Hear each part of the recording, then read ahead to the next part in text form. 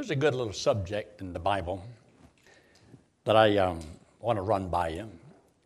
I just want to kind of, cool down, just talk to you. But tonight I want to talk to you about a verse in Hebrews chapter 10. So turn in your Bible to Hebrews chapter 10. After we trust Christ as our Savior, everybody knows that we still have a few little hang-ups and problems. We still do some things that are wrong. And, when you're learning how to walk, you stumble, you fall. And sometimes, yes, we even sin willfully after we've been saved. Now, I've covered this scripture before, but I'm going to do it a little bit different. I don't think that it's talking about, if we sin willfully, I told a lie on purpose. I think it goes deeper than that. Well, I went back and I smoked a cigarette.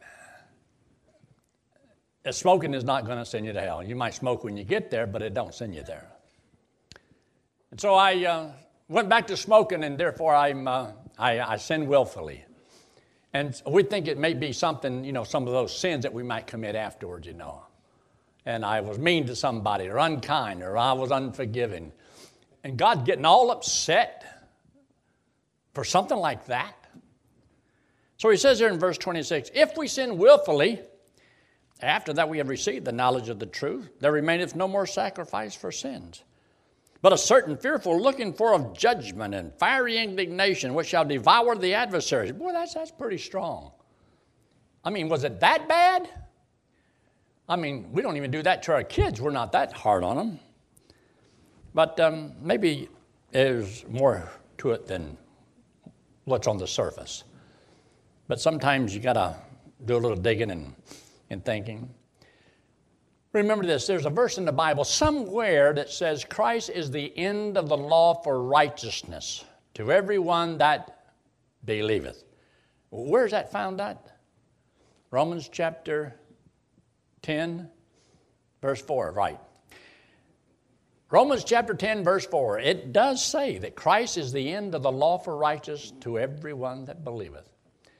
So they had the law for about 1,500 years, and then Jesus Christ came. And so when he came, he was, we call it the prophet, the priest, and the king. And so Moses says, there's a prophet coming just kind of like me. And then here's Jesus, he's making a sacrifice and carrying blood into the Holy of Holies and all this. And he's like a high priest. And yet he wasn't a priest after the order of Aaron from the tribe of Levi. He was after the order of Melchizedek, which according to Melchizedek, the Bible says in chapter 7 of Hebrews, he didn't have a beginning or ending. There's nothing recorded about his age or his birth, his parents, nothing. It's just that he likely lives forever. And so Jesus was a priest like that. Hebrews is, I believe, talking to Hebrews, Christian Hebrews, Jewish people, believers. And they had been under the law for all these years. And so it was customary that when they sinned, and they did, and that they had to come and they'd have to offer certain, animals, and the high priest would kill them and so on. And sometimes they'd have the people put their hands on whatever they was going to sacrifice for them as they transfer sins to the animal, then the animal was killed. And I guess if you had a little Bambi and deers was acceptable and you had to put your hand on little Bambi and little Bambi had to have his throat cut, it might make you cry, especially if it was your pet. But there were sacrifices that they had to make. And so the priest he'd have to go into this veil that kind of kept everybody else out, and there was a Holy of Holies in there where they had the Ark of the Covenant. And in the Ark of the Covenant, there was Aaron's rod that budded, and the Ten Commandments, and some manna that was supposed to be in there. And the cherubims and so forth in the ends, and they would sprinkle the blood upon the mercy seat, and they would tie a rope around the guy so that, if God didn't accept that sacrifice, he died, they could pull him out. But everybody was glad he went in and made a sacrifice for himself and for the sins of the people. Then he'd come out. Well, this whole story changes. See, the people have been doing this for, all these years. And so they were steeped in Judaism. Now, Jesus has come. And Jesus was God in the flesh. He was the Lamb of God which takes away the sin of the world. And so I want you to take your Bible and turn there to the book of Matthew in chapter 27. Matthew, hold your place in Hebrews, but Matthew chapter 27. And I just want to run this by you because later on I'm going to refer to it and I want you to know where it is. In Matthew chapter 27, I want you to know that when Jesus cried with a loud voice in verse 50, he said, yielded up the ghost, and then in verse 51, and behold, the veil of the temple was rent in two, from the top to the bottom. The earth did quake, and the rocks rent, and graves were opened. Many bodies of the saints which slept arose, came out of the graves after his resurrection, went into the holy city, and appeared unto many. Wouldn't that have been an awesome sight to see? These people that had been buried, and some of them walking through the streets of Jerusalem. But what I want you to see there in verse 51, the veil of the temple was rent in two from the top to the bottom. I believe there's a reason for that veil being rent, torn from top to bottom, because I believe the Lord did it.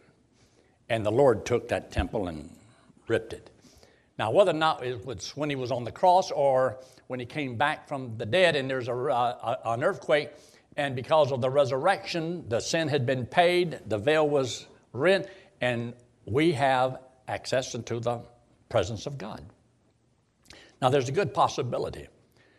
Somewhere along the line, if that veil was rent and they continued their temple sacrifices and the priests going in there, they had to either replace the veil or repair the veil. It was a repeal and replace. So somewhere along the line, they had to get the veil fixed. So I wondered whether or not, these Christians now who had trusted Christ as their Savior, why were they still going and offering sacrifices when they don't need to do that anymore? They just did that as a type until Christ came and he was the final sacrifice. After Christ's sacrifice, they didn't need to make any more because he was the end of the law for righteousness, everyone that believeth. So he should have been the last sacrifice ever made. And because of that, here's these Jewish Christians, and somehow or other they are still either into Judaism or they have come out of it and learned a lot, and now they are, going back into some of those very same things. So I believe the Apostle Paul wrote Hebrews as a human author. I don't have any scripture reference for that. It's just that that's what I believe. And that's not that important. It is in the scriptures, and it's inspired of God. But whenever you study the book of Hebrews, and to these Jewish believers, there was a danger of them going back into Judaism. And he says, you have, come out of it, that you saw it, you understood, you were illuminated, your mind was clear, you saw it, and you endured some hardships because of that. Now, why would you want to go back into that? And so Hebrews is showing us how much better grace is over law. How better Jesus is as a high priest over the priesthood of Aaron. That he's so much better. That Jesus is better than the angels. He's better sacrificing all the blood of bulls and goats and whatever they offer. He's better. And that what you have is the best. There isn't anything better. Why go back to something that was not that good? And so in Hebrews, you find that he talks about that old covenant has to be done away with. And just a couple of weeks ago, I spoke about the different covenants, and here in the book of Hebrews, especially chapter 13, when he talks about Jesus Christ as the everlasting covenant. This covenant that he made was forever. And this is only required one sacrifice, and it would be his, and nobody else have to ever make another sacrifice for sin. But there was people that were like ready to go back into Judaism, go back under the law, go back to the temple and offer some sacrifices and get in. He says, you don't have to do that because they established churches. You didn't have to go to the synagogue anymore. Now, when Paul went around preaching, he went to, first of all the synagogues, and he would preach about what Christ had done. So, in the book of Hebrews, just look there first of all in chapter 1. Chapter 1. Referring about Jesus Christ and who he is, in verse 3, we covered that this morning, that he had by himself purged our sins by his own blood. Now, if he's already done it, then what do you need another sacrifice for? So he says in verse 4, being made so much better than angels. He's better than everything. There's nothing better than Christ. In other words, don't you realize what you have? Now, in the book of Galatians in chapter 3, he says, you have begun in the Spirit. Are you made perfect by the flesh? Why are you going back under the law? Christ has made you free. Why do you want to become enslaved again? In the verse we showed this morning from Galatians chapter 5, verse 1, and about stand fast, therefore, in the liberty wherewith Christ hath made us free, and become not entangled again with the yoke of bondage. Because, see, going back under law is bondage. I got to do this. I got to. Grace is so much different. It's I want to. Now, here in the book of Hebrews, he tells us what he has done and how much better he is. And it says some things will pass away. Just look, for example, there in verse 10. And thou, Lord, in the beginning hast laid the foundation of the earth, and the heavens are the work of thine hands. They shall perish, but thou remainest. They all wax old as doth the garment. And as a vesture shalt thou fold them up, and they shall be changed. But thou art the same, and thy years shall not fail. Because he's a high priest that lives forever. So not only did he do what he did, and it was the blood of the everlasting covenant that once you trust him as your Savior, you have everlasting life. All your sins are paid. You don't need another sacrifice. Christ is not going to make another one. You don't need to make another one. And so you get into chapter 2, and he makes a statement there in verse 3. How shall we escape if we neglect so great salvation? This salvation that has delivered us from the law and given us this freedom. And now, do you want to go back to that which he has saved you from? Remember, you were under the curse of the law, and Christ hath redeemed us from the curse of the law. Why do you want to go back to that? And seeing that we have such hope in Christ, because the law could not give you hope. It was based upon works. And no man has ever kept the law. So he says, how shall we escape if we neglect so great salvation, which at the first began to be spoken of by the Lord, confirmed to us by them that heard him, and so on. And so he goes through here and lets you know that he tasted death for every man. See there in chapter 2? Look at verse 9. But we see Jesus, who was made a little lower than the angels. Why? For the suffering of death. Crowned with glory and honor, that he by the grace of God should taste death for every man. Who did he die for? Every man. Jesus did this. And so he wants to make us something that the law could not do. He wants to make us perfect in Christ. So when you look there in verse 10, for it became him for whom are all things, and by him we are all things, in bringing many sons into glory, to make the captain of their salvation perfect through suffering. You can't get anybody better than someone that's perfect. And Jesus is perfect. You can't get any better than that. Those priests that used to do it, well, they had to offer a sacrifice for themselves because they were sinners. and they died. And their term limits were limited. And by the time they were 50, they had to quit, and they couldn't start until they were 20. So they got to retire soon. And now he says, Jesus, he's different. He's better. He is a great high priest, and we can come boldly to the throne of grace. See, before it was always in fear and in trembling. Even when God gave the law on Mount Sinai, fear and trembling. And so even when that person had to go into that Holy of Holies, they did it in fear and trembling. And he says, you and I, we don't have to be afraid. Hold your place right here and just look over there in chapter 12 of Hebrews. In chapter 12, there's this word, look at verse 25. He says, see that ye refuse not him that speaketh, for if they escaped not, who refused him that spake on earth, much more shall not we escape, if we turn away from him that speaketh from heaven, whose voice then shook the earth, but now he hath promised, saying, yet once more I shake not the earth only, but also heaven. And then down there in verse 28, he says, wherefore we receive in a kingdom which cannot be moved. Let us have grace whereby we may serve God acceptably with reverence. For our God is a consuming fire. And several places in the book of Hebrews, it will talk about, yes, fire, but it's not the hell fire. I believe it's the judgment of the Lord upon his people, and God was kind of giving us some warnings. So when you go through the book of Hebrews, you'll find there's warnings in here about what God wants and what God does not want.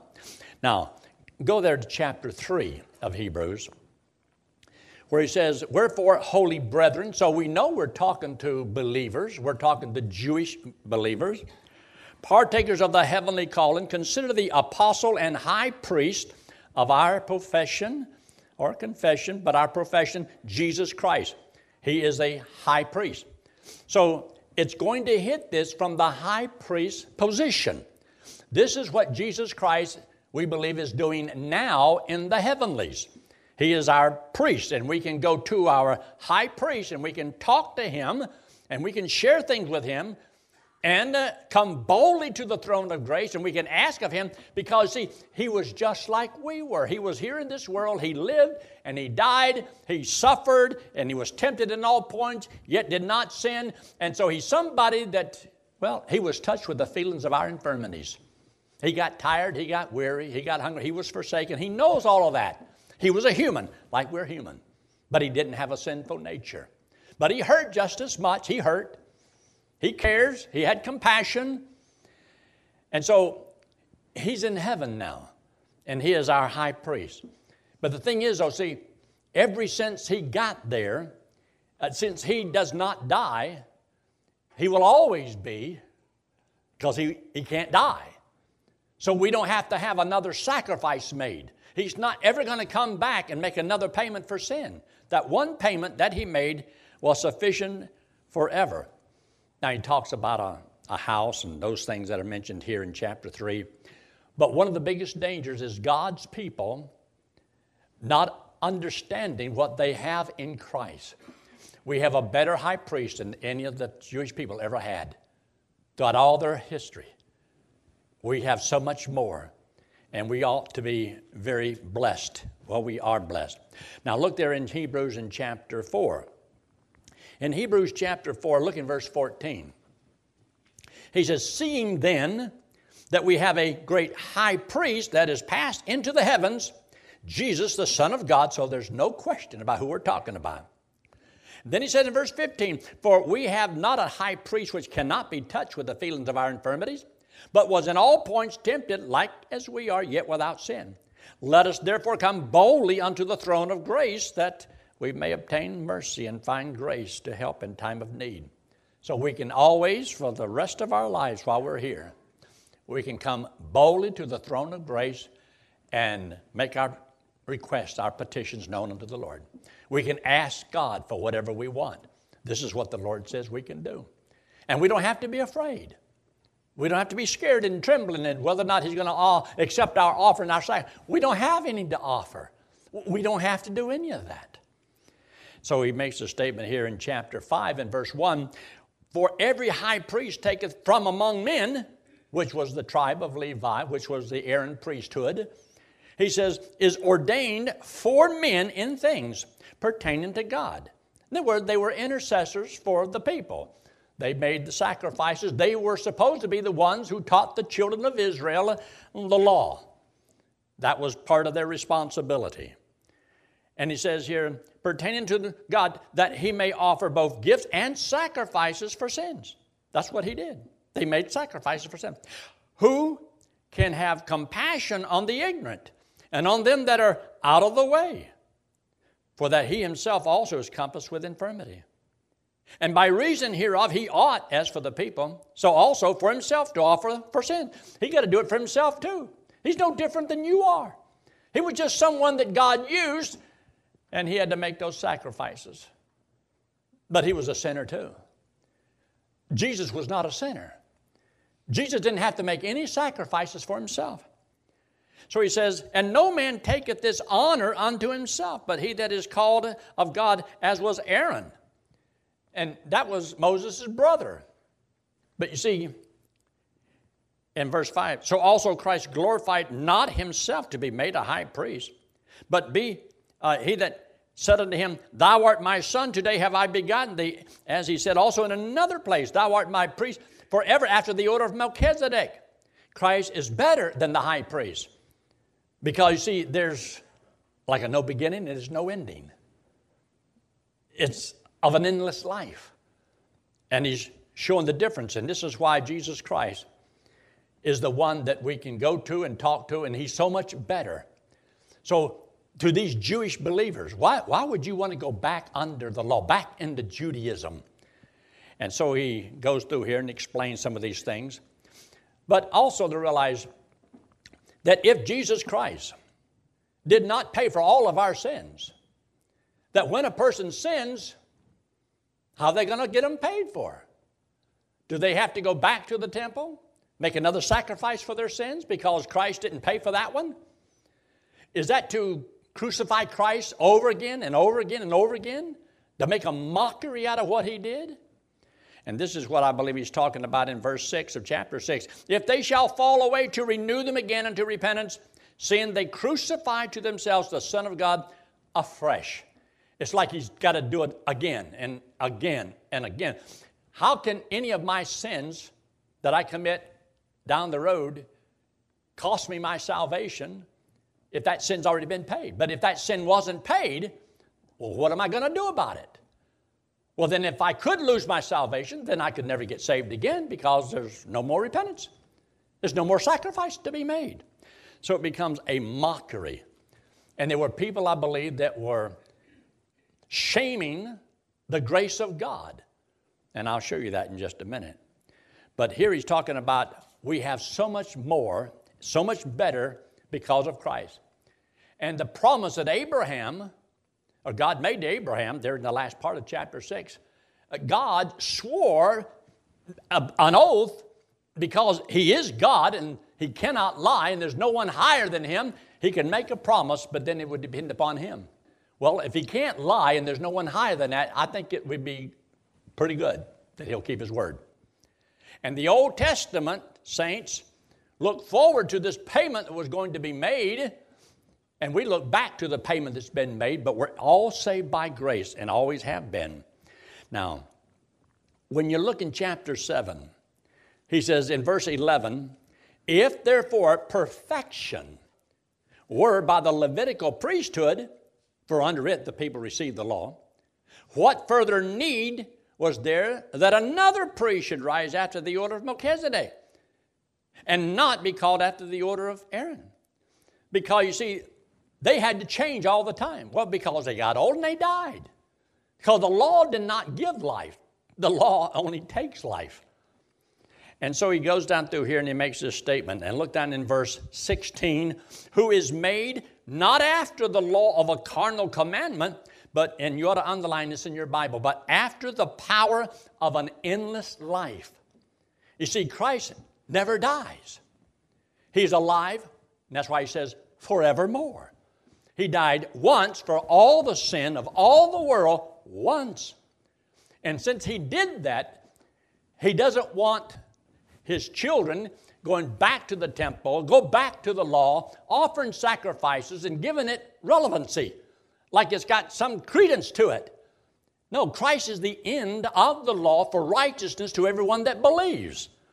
So you don't have to do that anymore. And that's why down in verse 19, he makes a statement, for the law made nothing perfect, but the bringing in of a better hope did.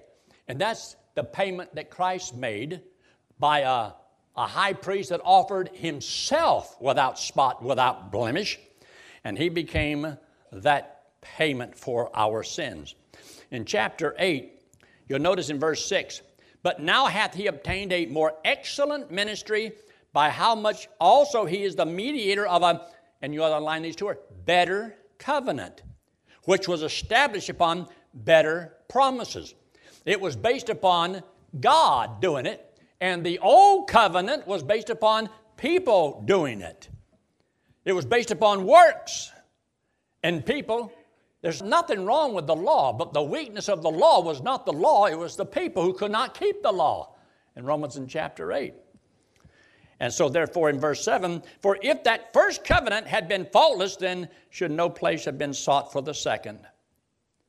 And so there was a new covenant. And this is mentioned there in the last part of chapter 8. And in chapter 9, it talks about this payment that Jesus Christ made that never has to be done again. So you look there in verse 11 of chapter 9, but Christ being come a high priest of good things to come, by a greater and more perfect tabernacle, not made with hands, that is to say, not of this building, neither by the blood of goats and calves, but by his own blood, he entered in once into the holy place, having obtained what kind of redemption? Eternal redemption. That means an eternal payment, a payment made once and for all, never has to be done again.